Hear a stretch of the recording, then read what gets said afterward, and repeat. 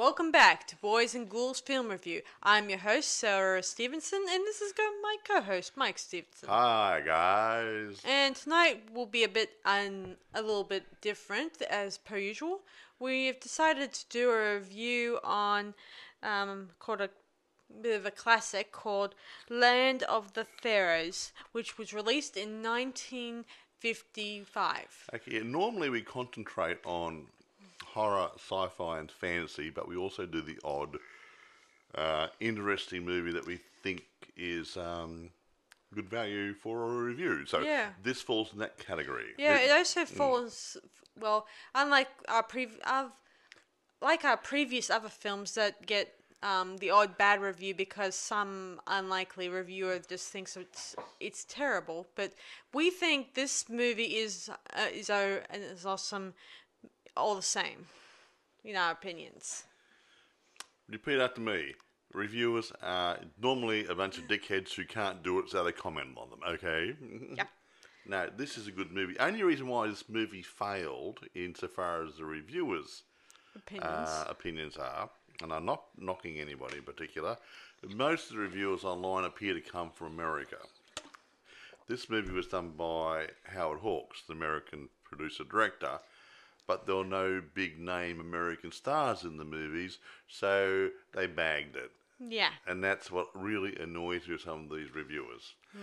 Oh, Rock Hudson wasn't in it, or so-and-so back in those days, so it's a crappy movie. Or John Wayne. Or John Wayne, or Clark Gable, or whoever was really popular back in those days. Yeah. Well, even though Dean Martin. Dean Martin, whatever. He was, Jerry Lewis, whatever. Point is, they had English actors. Jack Hawkins and Joan Collins were two main actors. They were English.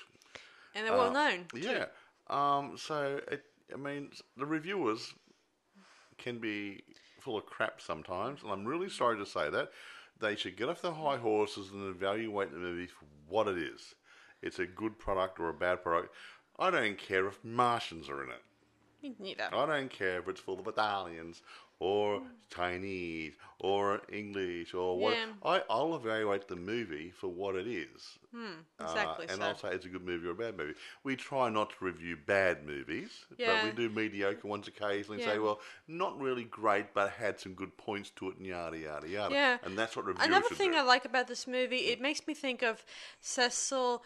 Cecil B. DeMille? Yes. The guy who made the Ten Commandments movie with Charlton Heston in it. I reckon that was a top movie. And I think See, back in those days, you had things like, for those religious people, you had King of Kings. I don't know who made King of Kings. And you had things like Ten Commandments. You had Ben-Hur. These biblical epics and other movies, big epic movies, they were great. They took you away to a distant place in the past, and these guys made you feel like you were there. Like, the one there of the Moses one, Ten Commandments. Ten Commandments. The Bloody Red Sea was done in a car park. You would swear blind it was out in the desert somewhere, and not actually going through. The water. And not to mention, they had to use different, they kind of layered it with many different ways of, water layers, mostly, throughout. Yeah, I think they had a trick from it. They did something, I can't remember, they did the water sideways or whatever, and they turned the film around. They did something really weird to make it look like the water's pooling up on the side. And while so many filmmakers... Are we going to review this movie? Yes. And while so many filmmakers have, over the years, have gone ahead and made their version of the rising of the Dead Sea water. Yeah. I think Cecil B. got it right. Yeah, Cecil DeMille, he did it. Cecil B. DeMille. Cecil B. DeMille. He did it okay. So let's move back to this film where let's go. We did go off a bit of a tangent there, but it's we like these old movies. Yeah, and, these guys. I just don't like the reviewers. Yeah, these guys, they had it great from the start. They started just from scratch. That before CGI became they had to do it the hard way. These wet film, manual special effects, whatever. Yeah, whatever really is hard. at their fingertips. Yeah, exactly. And sometimes they're innovative and had to make up what they're doing as they went along. Yeah, that's what I like about it. I love the creativity, and that very creativity is still stored in somewhere in Hollywood's studio somewhere. And actually, the one thing about this movie too, before we get into reviewing it, they actually did it on location. They actually did it in Egypt. Yes. Some of the soundstage stuff was done in Rome instead of going back to America. And most of the extras running around, there were thousands upon thousands of them, they were Egyptians. They weren't Chinese, Americans, English, Australian, whatever. They were actually, a lot of them were out of, at least half of them were out of the Egyptian army, I think, Yeah. from memory. So Nice they of actually the, had locals in the movie being Egyptian. Nice of Gee. Egypt for government to do that for them. Well, it's not, they probably got paid a few dollars for it, but the point remains is they kept it. They kept the feeling of it. They did it on location and used the local people who looked the part. Okay, who stars in this aside for? I'm glad you for asked. Jack Hawkins and Joan Collins. James Justice. No, not James Justice. James Robertson Justice. That's Okay. his full name. No, that's where it gets on to what I was saying before. Okay, I'll go through the producers, directors first. Produced by Howard Hawks. Directed by Howard Hawks. Written by Harold Bloom, William Faulkner, and Harry Kernitz. Yeah. Production company was Warner Brothers, and they distributed through Warner Brothers. It broke even, pretty much, almost broke even at the box office. And that again gets back to what I'm going to tell you about the cast in a minute. Okay, here we go. Jack Hawkins played Pharaoh Khufu, which is the Cheops Khufu, same guy. Joan Collins played the main female lead as Princess Nelifer. She's also the villain in the story. Yeah, okay. Don't tell the story while I'm going through the cast, okay? Okay, go on. All right, thank you. Dewey Martin, I don't know what Dewey Martin did after this, but he played Center, which is James Robertson Justice's son, but I'll mention him in a minute.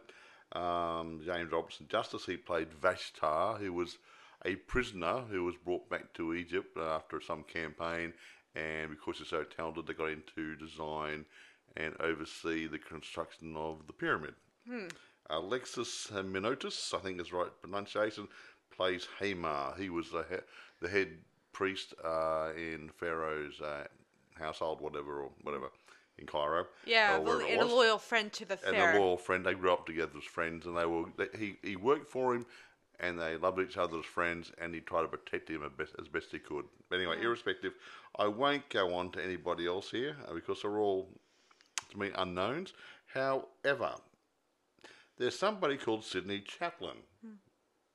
Now, Yeah. I'm not sure. Is that Charlie Chaplin? Yeah, the that's boy? Charlie Chaplin's son, Yeah. and he went on to doing a bit of a role in this He production. did a couple of roles. He wasn't a big mover and shaker in the movie industry, but he did the odd his role. dad was more the bigger movie shaker Yeah, before he went off to live in exile. Yeah, he played a good guy, but he turned into a bad guy in this movie. Anyway, Sarah will tell you the story momentarily. I suppose this was made, like I said before, as a big epic movie, so along the same lines as the Ten Commandments, Ben-Hur, and the Robe, and all those biblical, epical sort of things. So I reckon it's a top movie. So we're gonna go into it now. Yeah, when this movie was just so before I begin, when this movie was completed back in the 1955, the Egyptians refused to distribute it in their area because they thought it didn't capture the story. It wasn't historically accurate. A movie is a movie usually based on an idea, and then they build a story around it, and that they didn't like because it was fictional. Yeah, back then, So that's I the way it don't know goes. how many Yeah. movies back then, but they probably didn't always 100% follow the stories or history You're accuracy. missing a point. Yep. It is not an historical drama. It was never written as an historical drama. It was a fictional telling of a story about the building of the pyramid. Fiction doesn't have to stick to truth. You take a little bit of history and a few other things, throw them in there, and then you write a good story around it. Right. Look at the Da Vinci Code. Won't go there. Yeah, and so you have a point, Mike. So Yeah. moving on, I'll talk to you guys about this movie. So I'll start at the beginning. Our Pharaoh arrives. Well, the story starts off as a narration from the head priest. Hamar. Who's giving a bit of a detailed account of The Pharaoh's life and how he's come back from his major campaign in another area, where he's come back with treasure and prisoners, stuff like that, and everything. And any frequent flyer points? Oh no, but no. anyway, among the captured is the architect Vashta, who try to help the survivors try to fight during this war. Yeah, and but something went horribly wrong, and the Pharaoh wins. Well, nothing went horribly wrong. Just the Egyptian army had a lot more people, and they were very well deployed, and they got around these booby traps. But the Pharaoh was very impressed with these booby traps. He thought they were I think that the Cushites they attacked and they fought and everything. Yeah, so they fought them. The Pharaoh and his army won, and and he asked dear old Vashta to help him construct a pyramid for him so he can rest in peace. In his next life. With all his treasure. Now the thing is, Vashta cuts a deal with the Pharaoh. Says, "Okay, I'll agree to build your pyramid and whatever, as long as you agree with me to let some of my people go each year because it's going to take so many years to build it." And the Pharaoh agreed because of practical idea. Yes, indeed, Bob. Yes, so the Pharaoh agrees, and then they went on with their plan, keeping it secret. Of Vashta's knowledge of how this pyramid will be kept secret and secure. That part is most likely very important. Do not tell them the whole lot about how they built the. So the story. It'll take all night. Yeah. So the secret is between Vashta, the Pharaoh, and his Hamar, the priest. And he said priests who had their tongues surgically removed so they couldn't tell anybody what was going on. Yeah. So Haman is the only one who does speak, but he's very loyal to the Pharaoh, as I mentioned. Yeah, it's a big element of trust here. Yes. So it takes some, I don't know how many years, would I imagine quite a few years. And despite what you guys may think, it was not built by the aliens. No, look, we'll talk about that later on. Just get on with the movie, okay? So everyone of the Pharaoh's people went ahead, gave up their lives in the fields or whatever jobs they were occupying. They were conscripted to do a job. And so they went ahead and helped the Pharaoh in his major task ahead of him. Well, didn't. They were conscripted. Yes. Like going to war or something.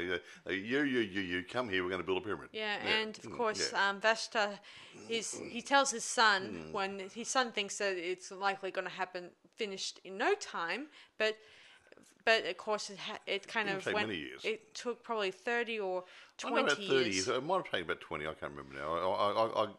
It's based on Cheops's. See, from their perspective, while you guys may be able to build a building in 2 years, this would probably take them, say, 20 or 25 or 30 years. Depending how big it is. Depending on how big it is. Considering this is a bit of the similar size as Giza. Well, it's based on the big one in Giza. That's supposed to be that one. That's what the story's about. Shh, calm down. The big one in Giza, on the Giza Plateau. Yeah. The big one. And huge. We went into it when true. We went on holidays over there years ago. But then something goes horribly wrong after so many years. Somehow the quarries are exhausted. There's not enough food, and they're just bankrupt. No, it wasn't that. No, he said. Well, not bankrupt. No, they were behind schedule. And the Pharaoh says, I want it to finish faster. Yes. And he said, we can only go faster if we get more men, and we need more food to feed extra men. So he wasn't bankrupt.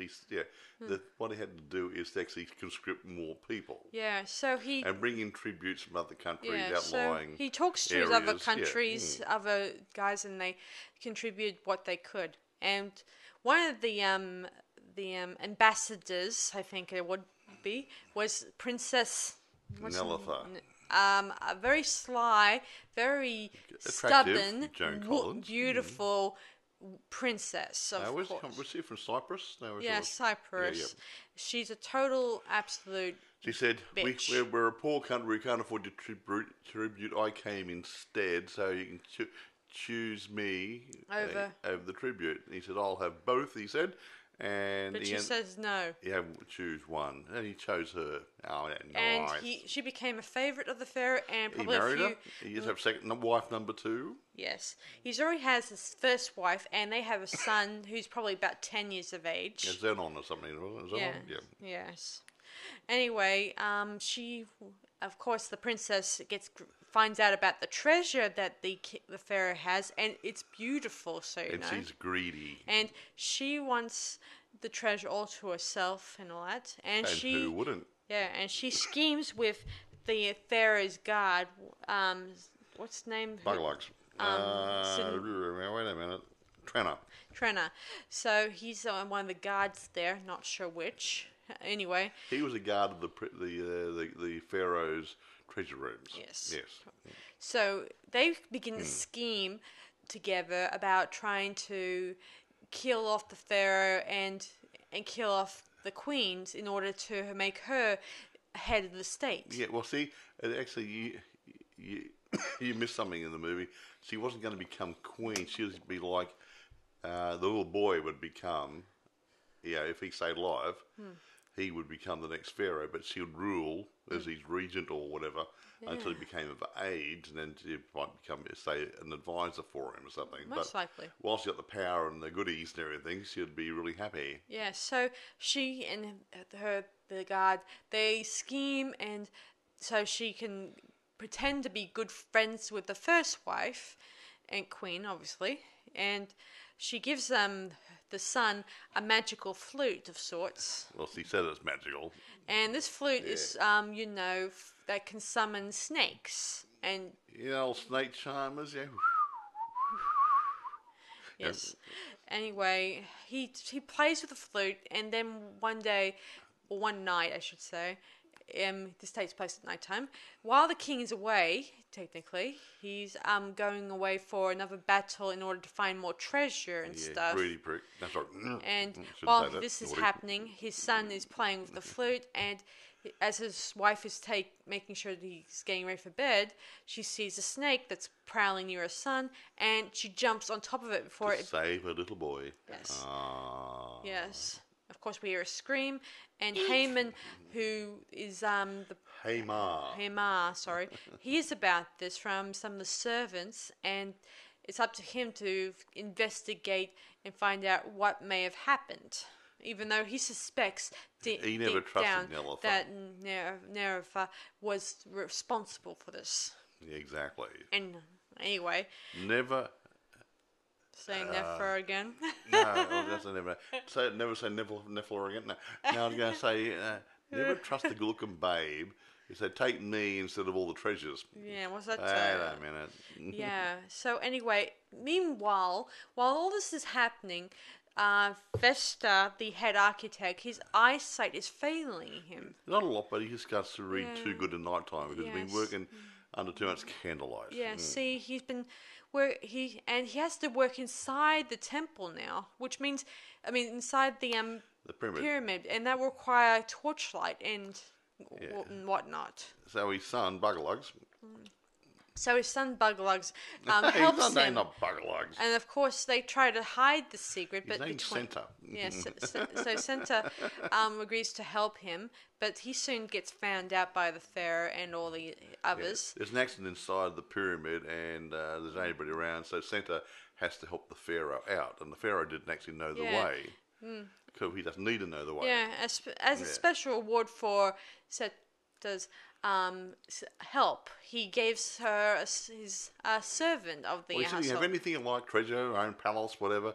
No, I don't want any of that. But he said, I'll take that little girl over there. She's really cute. She's really cute, and he kind of falls in love with her, and I imagine he thinks maybe one day they'll get married, maybe. I reckon they got married. They didn't say they did, but they pledged themselves Again, to each this other. is not about them. It's mostly about the pyramid. Mostly in and the story. Pharaoh and stuff, yeah. So, moving on, let me see.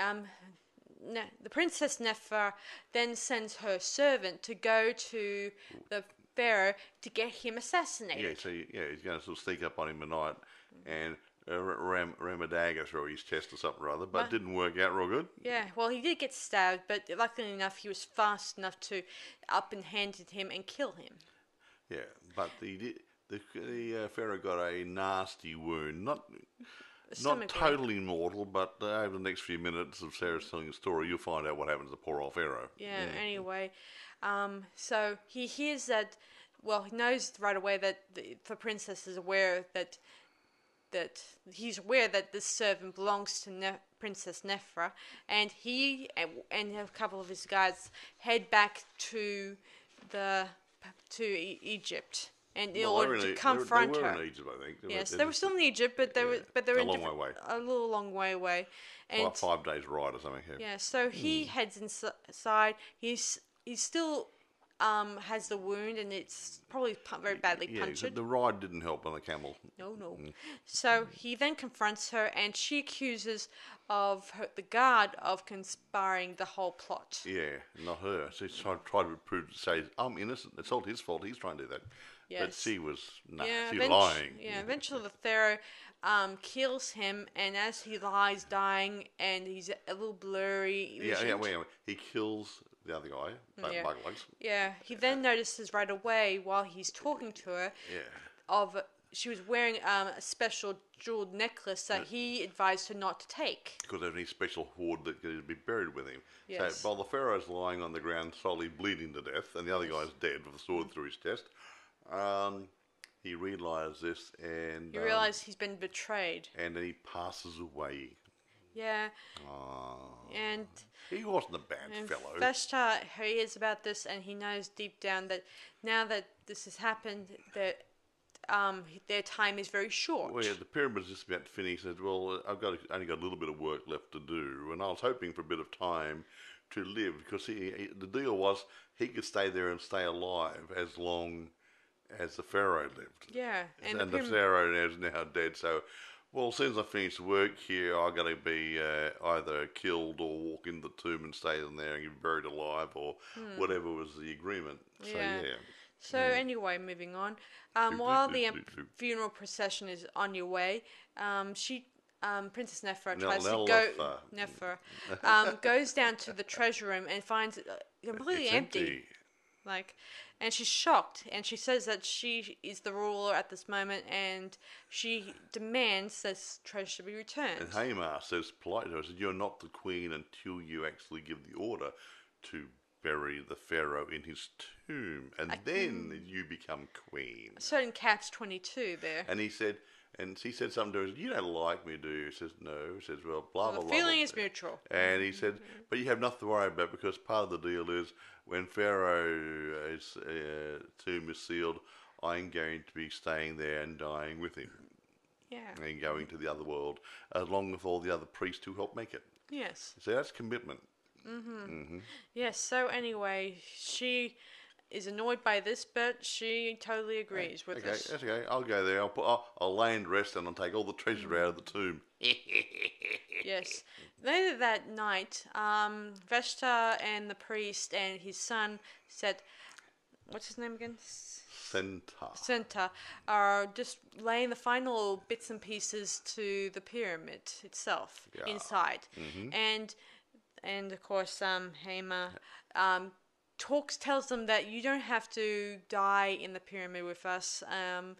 Once the pyramid is sealed, it doesn't matter for anyone knows a secret, because no one can get in there. Yeah. Because all these blocks of stone are going to fall in the way, and just no one's going to be able to get in there. Take hundreds of years to take the pyramid apart. Yeah, there's a special way of doing this, and we're not going to tell you, because that's part of the secret of the movie. Yeah, and it's really marvelous. We will talk about it generally in production. It does seem really an awesome way of securing the pyramid without having anyone breaking open. But basically, get off the story, and we'll talk about in the production side of it. Okay? Yes, sure thing, guys. Okay. So anyway, So we get to the funeral day. Everyone is there, and of course, peanuts, popcorn. Yeah. Sorry. And of course, all the Pharaoh's servants and his people are there cheering and looking forward to the fact he's going off to the afterlife. Going to the afterlife and join the other gods and blah blah blah blah blah. And, yes. So Haman Hamar, yes. and the princess and the mute priests all head down to the pyramid and bury Pharaoh. Walk inside. Yeah. In the middle. Yes. They bury Pharaoh, and and Haman turns to her saying, "You must give the order to do the burial thing." The seal sarcophagus. And she says, "The order is given." Bam. And this big stone drops down to seal sarcophagus in a big block of granite. And now, while it's coming down, it sets off a chain reaction of all these other stones through the pyramid. And what happens is it lowers all these other stones into place to block all the entrances and exits. And she had no idea about this. Yeah, and while this is happening, once the sarcophagus was sealed, she assumes that she could just walk out there. For the treasure. But she notices the sand running through the area, and she sees these stones coming down, yes. sealing off, like a sliding doors. But yeah. Anyway, she screams and yells at Haman to show her the way out, yada yada yada. He says there is no way out. And he says, "This is what you lied and schemed and did whatever you had to do. This is your kingdom." And she screamed and pleaded and cried that she didn't want to die, all that stuff. And she collapsed on the floor crying. Boo-hoo. Yeah, don't give me pity on that one. Hey, would it be crocodile tears? I don't think Egypt. so. No. Anyway, outside,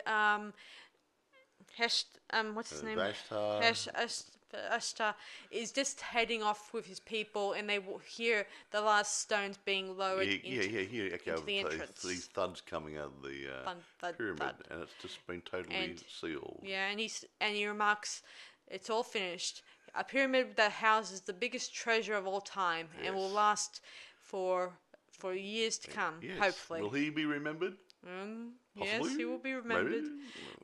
Maybe? The pyramid will keep himself alive, and he turns to his people and say, "Come on, we have a long way to go." Yes. And so they head off back to their hometown. To where the Kushites came from. Yeah. The end. Ta-da! Now, getting back into it, I don't want to talk too much on the special effects and stuff, because that is the big draw card of the movie. I mean, it's a good story. There's a bit of love in it. There's a bit of treachery in it and drama.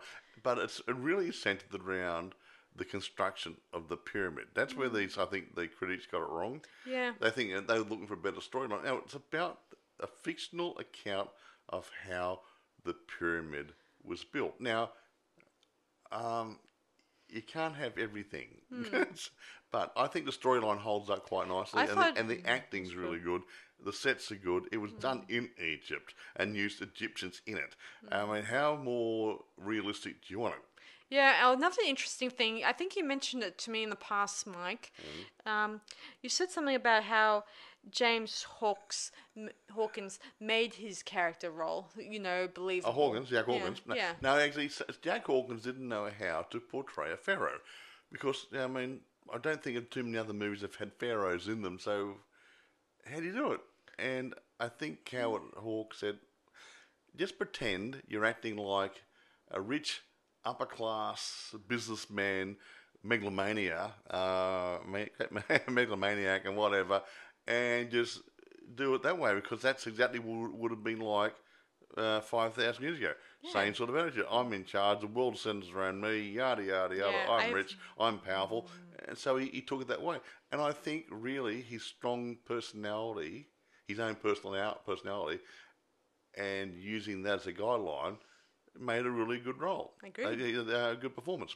I don't like Joan Collins per se, but I think she did a really good job in this movie. But the thing is, getting back to the critics, had English in it. An American movie with no big American names. I think that's why it didn't do good at the cinemas in America. They're looking for your big American names. The critics looking for big American names. So they bagged it. I don't think that's fair. I think it's a damn fine movie. Now, Howard Hawks has made a bucket load of movies out of it. He started in the silent days. I think his last movie was in 1970. Yeah. He had a long career making movies. After this movie, 4 years later, he made Rio Bravo. Which to me is next to the Magnificent Seven, is my favourite Western. It had John Wayne, Dean Martin, and Ricky Nelson in it. We might actually review that one day. But the point is, Howard Hawks made good movies. He knew how to make movies, and this was a good movie. No matter what the box office said, no matter what the critics said. Critics, to me, there's an old saying around here where I am. Okay, people who know how to build. The ones who can't build properly become building inspectors and tell the builders how to build. So, yeah. So who's the better builder, the building inspector or the guy actually doing it for a job every day? Same sort of thing. These critics don't know how to make a film. They're just guys who have just been, I'm a journalist, I'm going to do film reviews. Yeah, another famous filmmaker who thinks the world of this movie is... Martin Scorsese. Yeah, he thinks it's great. Well, it's one of his favourite movies. So, and he's a filmmaker, for crying out loud. I mean, that's coming from somebody who's in the business. Yes, and he doesn't like superhero movies. He doesn't like this. He thinks it's a waste of filmmaking time. These Marvel comic sort of things. I don't mind them, but when's it going to stop? I mean, is he going to just keep churning them out? Isn't there any fresh ideas coming up? I don't know. Well, who knows? But at the moment, they're popular and they're making money for the studios. If they don't make money, they close the doors and no movies get made. True. Anyway, this movie is the only movie in CinemaScope made by Howard Hawks. Okay, didn't know that. Okay, interesting. Well, it's an interesting thought. But he made, like I said, lots of movies. Like I said, he made about, I can't remember, I counted them up before, there's a lot. But a lot of the movies I saw on the list, I know them. I've seen them. But he wasn't held in any high esteem because he didn't stick to the same genre all the time. He did comedy, he did drama, he did epics. He didn't limit himself to one genre and became, oh, look at me, I'm George Lucas or I'm Steven Spielberg, I'm doing a sci-fi again. Yeah, he didn't do that. He went, I'm going to do a sci-fi, I'm going to do a comedy, I'm going to do a so-and-so. So he wasn't held in the same regard as the guys who didn't venture out and stretch themselves to do other genres. Well, I don't want to badger George or Steve. I love George Lucas and Steven. No, I'm just saying. They did their own fair share of movies that were... names. I only use their names because they're well known in the industry. I know, I'm just saying but George Lucas did mainly sci-fi. Not all the time. I did mainly. Even though he's in for the Star Wars movies, right? Yeah. Okay, right. But again, Steven is well known for lots of movies. I know. Even let me see, he did quite a few. He even did Poltergeist. Yeah, well, okay. Which is something out of a sci-fi and horror. Yeah, my friend Pat told me about that. But what I'm saying is that they're known for those sorts of movies, where this guy did anything. He could have done a cartoon next. He didn't say, I'm limited to, I'm only going to do that. Yeah, true. So I'm not knocking the other guys. The other guys were very, very good at what they do. But he was very good at many things. Yeah. True. And he was actually, I wouldn't say held in disregard, but he was pushed aside a little bit when they're talking about all the better producers and directors. That's he's not good. He's not as good as the other guys, but he was. He was up there with them. But it's just his peer group or the people in Hollywood. The other guys said, well, he's not doing the same stuff all the time. He's jumping around like a jackrabbit, so whatever. But the other guys are really putting out good stuff. Yeah. Like Alfred Hitchcock, he did suspense, thriller, drama sort of movies. Yeah, he didn't go out until he did Psycho and did a horror movie. And look at Hammer. I mean, Hammer Films. They did a mixture of horror, drama, thriller, sci-fi. I think they started off with sci-fi at one point. And so when people get weird about people who are stretching themselves to do other things, and I think they should be patted on the back and say, yeah, keep doing the good work. But anyway, he was overshadowed by the other guys. That's all. But he was very good. Yeah. Anyway, should we raid this movie now? Actually, I am going to just touch on something. I wasn't going to beat the drum on archaeology or Egyptology. However, over the decades, I've been interested in archaeology, Egyptology, and I've actually been to Egypt. I've been inside this pyramid that was based on. Okay, I've actually We been both in it. have. We have both of, yeah. And there's a lot of people say this could not have been built by human beings. Yeah, they must have had aliens. Yeah, Bullshit. bullshit. Now, if people actually bother to pick up a book and read it, and actually Yeah. see documentaries by Zawi Hawass, who was the head of antiquities in Egypt and stuff, they've actually gone inside the pyramids, and there's graffiti in crawl spaces there by the teams of Egyptian labourers who actually worked up there inside these crawl spaces. Yes, there are crawl spaces inside the pyramid. It is not solid blocks like Lego. There are the main parts are all in there, and then they've got loose rubble thrown in there, the same way we would do it. And it is not a perfect square base. It's not there to the nth millimetre. No, it's not. I haven't got the measurements here. I checked the measurements. It's actually out significantly. But it looks square because of its sheer size. Yeah. They made mistakes making pyramids. There's a bent pyramid. They got the angles wrong, so they changed the shape of the sides. There's a cracked pyramid in there, which couldn't stand its own weight. Yeah. There's hundreds upon hundreds of pyramids, maybe thousands, I think, remember, pyramids made in Egypt. They can't all be made by aliens. Yeah.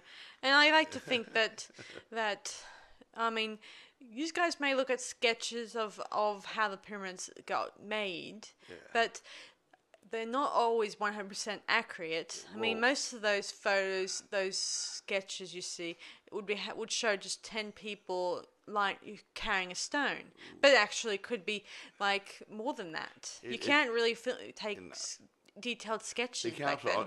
The guys aren't going to do, I'm going to say, it took 100 people to move the stones, I'm going to do 100 images. Back then, they didn't exactly have, perspective on how many people may have drawn, did this sort of thing. No, they just did impressionism. Impressionism. But you look at stuff like, but some of the old papyrus and different things actually show you how they did it. Those sleds, they actually pulled these big blocks of granite on. But some people say, you can't do it that way. We can't even do it for tractor. You got 100 people pulling on ropes there. A person is usually standing on the front of the skids and pouring water in front of the skids to make it slide better. Considering this is sand, guys. Yeah, they have to put water on there. They're pouring water to dampen it, and that would slide across the sand a lot easier. The sand wouldn't bunch up in front of the skids. Just like going skiing, folks. It works. Yeah. Very handy. So they did do it, but there's still some conjecture on how they actually got the blocks into place, whether they use ramps and stuff, or because they don't know. But in this movie, they used a big ramp. It may have worked, it may not have worked. I don't know. And they probably did put the blocks on boats in order to they did. They carry floated them down from Aswan in different places. Using the many bodies of weight to get the blocks onto the boat. They use. See, they did have a lot of manpower and woman power. Had the manpower, but they had the knowledge of geometry and what do you call it? Not physics. Physics? No, physics. Yeah, is that right? Yeah, we're about fulcrums and pivot points and whatever, and they used all this sort of stuff. Yeah, meaning this stuff has gone. Yeah. Been around for centuries. I mean, I could flip a car over with a big pole and a big block or two, and I can flip it over by levering it with a big lever. One person, and the car's worth a ton or two. Yeah. But that's what they would have done. They would have used power, leverage, whatever, and everything was done manpower because they believed in what they were doing. We don't do that nowadays. We said, I want a break. We're not committed to anything. So they were committed to it. And just remember, I don't think they had days off. They did 7 days a week. They probably worked a 12, 13, 14-hour day. They worked weekends. They worked holidays. They worked Christmas breaks. Didn't get a birthday break. No cake. No. Well, actually, they would also be. I read somewhere the people who worked on the pyramid, they were paid in food. Well, they fed them so they wouldn't die. Yeah, it's a nice gesture. No, that was their pay. They had a roof over their head, or some palm leaves, and some food to keep them going. They didn't get any money. It wasn't paid. It was keeping going. Yeah. Anyway, I think it's an interesting approach to the movie. So they did do it, but anyone who thinks aliens did it, reality check time, read some books. Yeah. Okay? Don't Yeah. make it up as you go along. Okay? Yeah, and imagine that just remember it's a very big populace back then, Yeah. and they probably had lots and lots of people back then. Look, the first pyramid was a flat tomb called a mastaba. I think, was that the right pronunciation? Mastaba tomb. A flat square. Okay? Yes. Now, there's a pyramid at Saqqara. It's a step pyramid. And that started off as a mastaba tomb. And they put layers on it, decreasing layers. And it became one of the first pyramids. Exactly so. And that's how the idea, but it's actually the idea of the pyramid started in another country. I just can't remember at the moment. And they got ziggurats, I think it's the right pronunciation. They were tall, pointy structures, and they took that idea and took it back to Egypt, and they started making their pyramids. Yes. Mastaba tombs became pyramids, and they were mud brick pyramids back in the early days, and then it became granite. Yes. They learned how to do stonework quite well using the rudimentary tools they had, and geometry and all the other good things they inherited and gained from, I think, Greece. They learned all this stuff. They had all this knowledge. Yeah, a lot of people have swapped architecture, knowledge, and let me see, art. Yeah, That's why their art usually changed over a certain period of during some time. But anyway, it's not about archaeology, but I just want to just get people, open your eyes, read a book, go online if you do, find some real information, and don't go by some weirdos say, oh, aliens did it and blah, blah, this we and couldn't the do it. Nephilims, yuck. Yeah, I'll forget Nephilims. Nephilims are in the Israeli part, okay? We're talking about Egypt at the moment. But okay? a lot of people keep bringing those up. The in Nephilims, conspiracy okay. theories. Leave the Nephilim out of it. That's more of the Christian Bible stuff. We're talking about Egyptology here at the moment. Okay.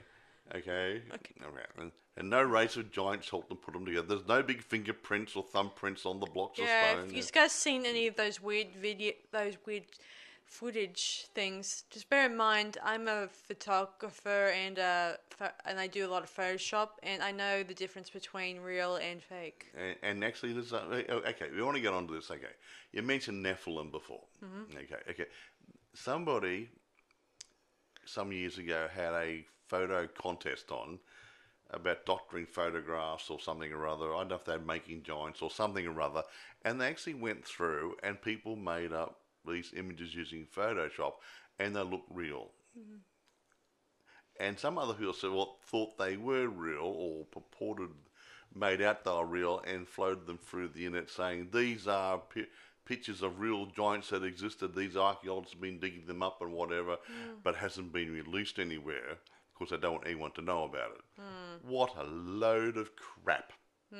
And then we saw somewhere about the same time, we saw the Photoshop guy actually creating the main images being circulated, and how he got 2 or 3 different images and resized everything and made it look like digging up a giant. Yeah, I even took the liberty of doing my own at one point, just to prove a point of my own.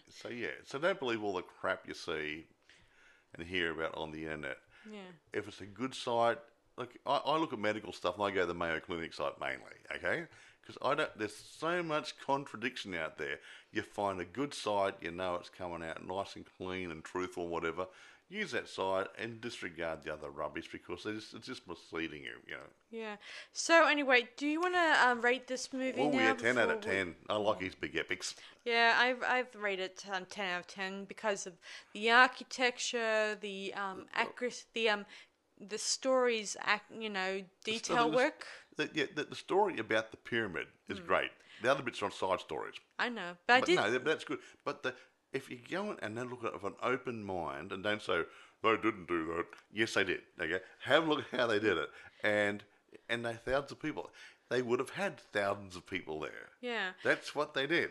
Yeah, I just think it's really good. I just think that I like the idea of how it may have been constructed, like that many people working on a very big film a very big film project. They had cameras back in those days. Working on a very big pyramid like that. A community project. Yeah, I mean. It seems really accurate that many people may have worked on a film that pyramid project. Exactly right. Hey, that first pyramid scheme. Sorry. Maybe that's the expression came from. No, that's what it was, yeah. That's, one joke at the top, North people down the bottom. Yeah, it's a pyramid scheme. Yes. That's a joke. Yeah. But anyway, yeah, it is an eye-opener. And it might stimulate some of you to actually go and read up on archaeology and Egyptology and stuff and actually find out what really is going on. There are lots of books out there, and they will tell you what went on. Yeah. There are some good documentaries done. I've got one I can't remember. Yeah. Remember, guys, architecture and building back then came from somewhere, not just automatically let's build a house type of thing. Well, the fetal pigs. Yeah. But no, I can't remember. There's books I got here. I just haven't got. I can't remember at the moment. But there are books out there explaining how it was done. Yeah. And there's a couple of loopholes. They just can't. They don't know because they weren't there. They just got to guess some of it. But everything indicates. Like I said, they've got graffiti inside, different levels. Eventually saying team number so and so or team whatever. We're up here and it's so much day or the year of such and such or other. And they've actually documented as a diary sort of thing in graffiti inside the pyramid crawl spaces. These people are not idiots. The Egyptians. They were very advanced race back then. Yeah, and they were one of the advanced races at the time. You had the crikey, the big library at Alexandria. Well, who did that? Did someone bring it in for them? No.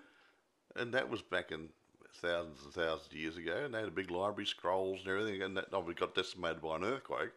But you don't hear everybody else having a dirty, great big library back in those days. So they must have been, and the medical guys weren't too bad for their day. Yeah. They didn't have knowledge we got today. But for what they had back then, they were quite good. Yeah, they did have a good knowledge of what's it called? Astrology? No, not medical knowledge. Anatomy. Anatomy. Yeah, that's the word. They knew anatomy before the people in the Renaissance. Other people. They knew more about it back in those days than the Renaissance people. They had a few things wrong. They thought the heart was the center of the heart. And I think the human being, not the brain and stuff, and the other day, me and Mike went to a wax museum, and the guy showed us a wax imitation of a mummy, and he explained why the brain has been removed from the skull. He says that they assumed that the brain was actually snot. Well, yeah, because that's where the Egyptians believed back in those days that the heart was the center of the human being. Everything was controlled by the heart, and the brain was just a snot factory. Yeah, so which is rather interesting, but they did not. The brain did so. So they tried to remove, and this is probably where they took the brains out because it was all soft tissue, and then they used to bathe it in salts and other things and tar it and everything to preserve it. Yeah, and this is where the tour guide jokes or puts that special quote to us. Snot brain or whatever. Yes, snot brain. How that some people's brains are just full of snot. You got snot for brains or something or other, and that's where it came from. Yeah, interesting. It's interesting. Snot for brains. I gotta admit, that I never thought of up until now. Well, there you go then. You learn something new every day. Bugger. Anyway, I think this is about it for us. Anyway, yeah, like I said, I gave it a 10 because I think it's great in its. Like, if anyone hasn't seen epic movies like your Ben-Hur's and Ten Commandments, those big biblical epics, The Robe, there's lots of other ones out there. Go and have a look at them. These old movies. Remember, this is not CGI. Yeah, this is... What they did was real time with manual special effects. Yeah. They might have had a bit of blue screening here and there occasionally, but basically what you see is what they... And stuff. Some matte paintings, but what you saw was what they actually did manually, not with a computer. And it's really inspiring. Anyway, I can't think of anything else I want to say. I've already done my trade about archaeology. Yeah, so... no aliens involved, thank you. All right, so thanks for listening to this last podcast, guys. This is Sarah Stevenson. And Michael. Saying, see you guys around. Bye, guys. Bye.